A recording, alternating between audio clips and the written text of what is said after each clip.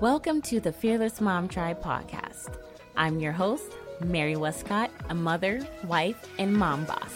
This podcast is all about helping women to build a path to chase their dreams while becoming a greater version of themselves. Every Monday, join me as I will deliver a strong dose of inspirational topics from how to become a priority in your life to creating a strong bulletproof mindset for success. If you are a busy woman on the go who is in need of a simple pick-me-up, a dose of inspiration, or motivation, look no further. Come join me on the Fearless Mom Tribe podcast. Looking forward to meeting you soon, beauty. Hello, my fellow mamas. Welcome back to another episode of the Fearless Mom Tribe podcast. I have an amazing guest. Her name is Kim Feeney. She is a licensed independent social worker and a registered play therapist supervisor in Davenport, Iowa. She has over 10 years of experience helping children and families lead healthier emotional lives, believing all behavior is purpose-driven. She works with parents and children to help alternative ways to meet social and behavioral needs. Welcome on the show, Kim. How are you?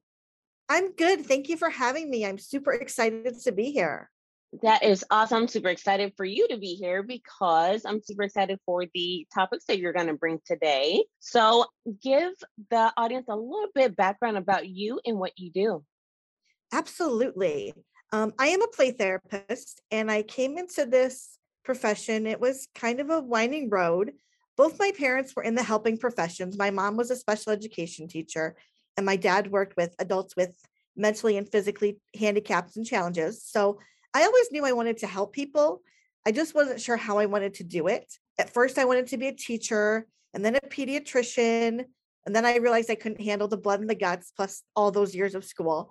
So then I had my own mental health struggles as kind of a tween teen.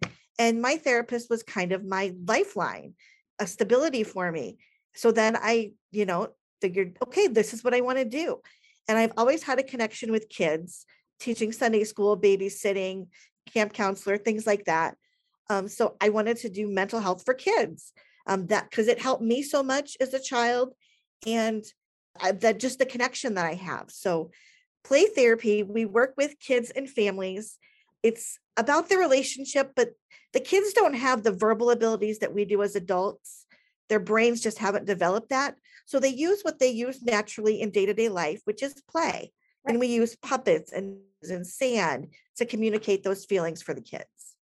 Awesome. I never even heard of a play therapist, which is pretty awesome, actually. I find it very rewarding. Oh, yes, I agree. When you work with children, it's so rewarding anyway, especially seeing them smile, play, and share with others. It's always a great thing. So I do have one question. What are 3 main mental health tips to keep in mind as a mother when parenting your child? Yeah, for sure. The first tip that I always give to parents is that we want to stay as calm and regulated as possible. Because if we as parents start to escalate or raise our voice or get upset, then that child is going to dig their heels in and they're going to get upset. And then it's just going to keep on escalating. Take some deep breaths before you confront the situation. I'll be back and we can address this. So just keeping your own regulation in check, I would say, is number 1. Number 2 for the kids is just name the feeling for them, especially for the little ones. Again, they don't have that verbal capacity right now, or you're sad right now, or disappointed or frustrated. Just naming that feeling for them puts a word to what their sensations in the body are. And that can go so far because then they realize what is going on and they make those connections. That is awesome. Yeah, I agree with both of those because as parents, we get very, very, upset real quickly because we expect our child to know, the right and wrong at the moment. And at the same time, it's not the case because like a toddler, they're learning each and every day, they're learning the environment, what's going on. And, we have to keep in mind that they're still learning. Yeah. And then my third tip would be to just be present with your child, stay in the moment, stay connected. And that's going to be the most regulating thing for yourself, for your family, for your child, just being present, breathing with them, modeling the behaviors, and staying connected, I think is one of the most important things we can do. Yes, I agree with that, especially, as they're growing and, just ask those little questions too, like, how was your day? How are you? How are you feeling? That's one of the things that my mom has always done with us kids when we will come home from school when she picks us up, is one of the things she will ask us is, what did we learn today in school? And she will literally tell us, you have to have at least one thing to tell me as soon as you get in the car. If not, I will take away your phone or, something that you like to do, because, she wants to stay connected to make sure that things were going well and building that relationship with her children. So that is one great thing. So the next question I have, when dealing with a child who is throwing a tantrum, what are some steps to take to help calm them down? For sure. Absolutely. Again, we need to be that co-regulator. So Mhm. we're going to have to model what we're doing for the child. Again, sit next to them, get on their level, reflect the feeling. You're sad, you're angry, disappointed, frustrated, whatever it may be. And then, you can add, that you can't go to your friend's house, or that it's time to take a bath, or that I said no. But then you're going to model the regulation for them. You're going to say, Mom's going to take 3 deep breaths to help calm down. And then we're going to take the deep breaths. And then we're going to say something like, I'm just going to feel my legs on the floor and I'm going to rock back and forth, or whatever regulation technique works for you. Rhyming is really good. So just funny nursery rhymes, singing songs, any sort of rhythm, tapping a drum beat out on the floor or the counter is good. Rhyme, rhythm, kind of connect our brain and our nervous system, and kind of snap us out. So Mhm. anything that we can do that is going to interrupt that pattern of the tantrum for the child. Okay. Oh, I just learned something new because my daughter decides to throw tantrums a lot because she doesn't like the word no when we tell her. But as 2-year-olds, they're gonna, we're gonna experience a lot more of that. So I'm glad that you said that. So that helps me as a mom to calm the situation down when she's throwing the tantrum, because I actually do that. Like, I actually get down to her level, look at her, even though she likes to pull away. I'll let her do what she does for a little bit, and then I reconnect with her, and I'll calm her down, have her tell me what's wrong, why is she upset, things like that. But yeah, thank you for that great point. I really appreciate that. But yeah, Definitely, connection uh, is so important. yes, it is one of the things that we need to continue to do, especially as parents in the society nowadays. We don't want to lose that connection with our kids. So, as parents, what are some things we need to keep in mind when raising our children? The thing is, the kids are always, even if they push us away, they're always looking to us for the example. So we Mhm. need to be the role model. And, the old saying of do as I say, not as I do isn't going to work anymore. We Right. have to model the self-care, the regulation, the honesty, the communication, all the things that we want to instill in our kids, because we are the teachers. They Right. are with us the majority of the time. I tell parents when they come into my office, you're the expert on your kid. I see them, an hour a week. You're with them the majority of the time. The second one would be their teacher that is with them, the next majority of the time. So collaborating with parents and teachers is really how I make a difference in the child's life. And teaching the adults in their lives, in the kids' lives, those skills that I want them to pass on to their kids and model Mhm. for their kids is really how lasting change is made. That is so powerful. I so agree.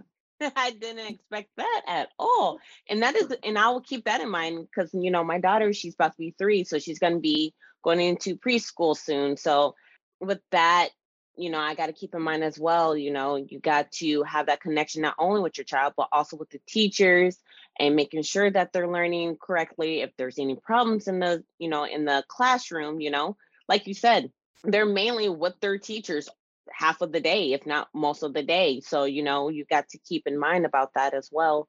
But yeah, so you mentioned about self-care. Can you give me a little bit about, the parent and child self-care? How can parents show self-care to themselves while also teaching it to their children? This is such an important aspect that I have found, especially as we've been going through this pandemic and anxiety for everyone is building. Again, it's all about the modeling. And then kids as young as like 2 or 3 can become to get involved in self-care. It's, every day make a gratitude list, have the kid tell you one thing they had fun doing today and then remembering that memory. Or you can do yoga and regulation, breathing activities with the kid. There's some simple poses you can find online. There's kids' yoga books out there. That's one thing that I do at the beginning of my sessions with kids, just to ground them into the safe space, is we pick a yoga pose and we do it together. And we obviously breathe as we're doing that. So just modeling the regulation in your body. And then again, after those big meltdowns, like the tantrums and things that we were talking about, have the kid reflect once they're calmed down, because they're not going to be able to do this when they're in that activated state. But after they've had a chance to calm down, they can reflect on what were they feeling, where did they feel it in their body, and what were the triggers, and what can we do in the future to change if that happens again. So again, modeling that self-care and being aware of our body sensations and our feelings. That is so powerful. Yes. I will most definitely keep that in mind for myself too, because I like to work out and my daughter sees that. So so I'm modeling, not necessarily, I didn't even think that I was modeling it, but she saw me do it. So she starts doing it with me. So that's one of the best things that I love about my daughter right now, especially in that toddler stage, as they are sponges, you know, she copies everything that I do. So I want to, show that self-care is very big in the house. Loving yourself and taking care of yourself is very, very huge. So that's one of the things that I like to do with my daughter is, work out together or read a book or color. So yeah, what is one major piece of advice you would like to leave with my Fearless Mom Tribe community?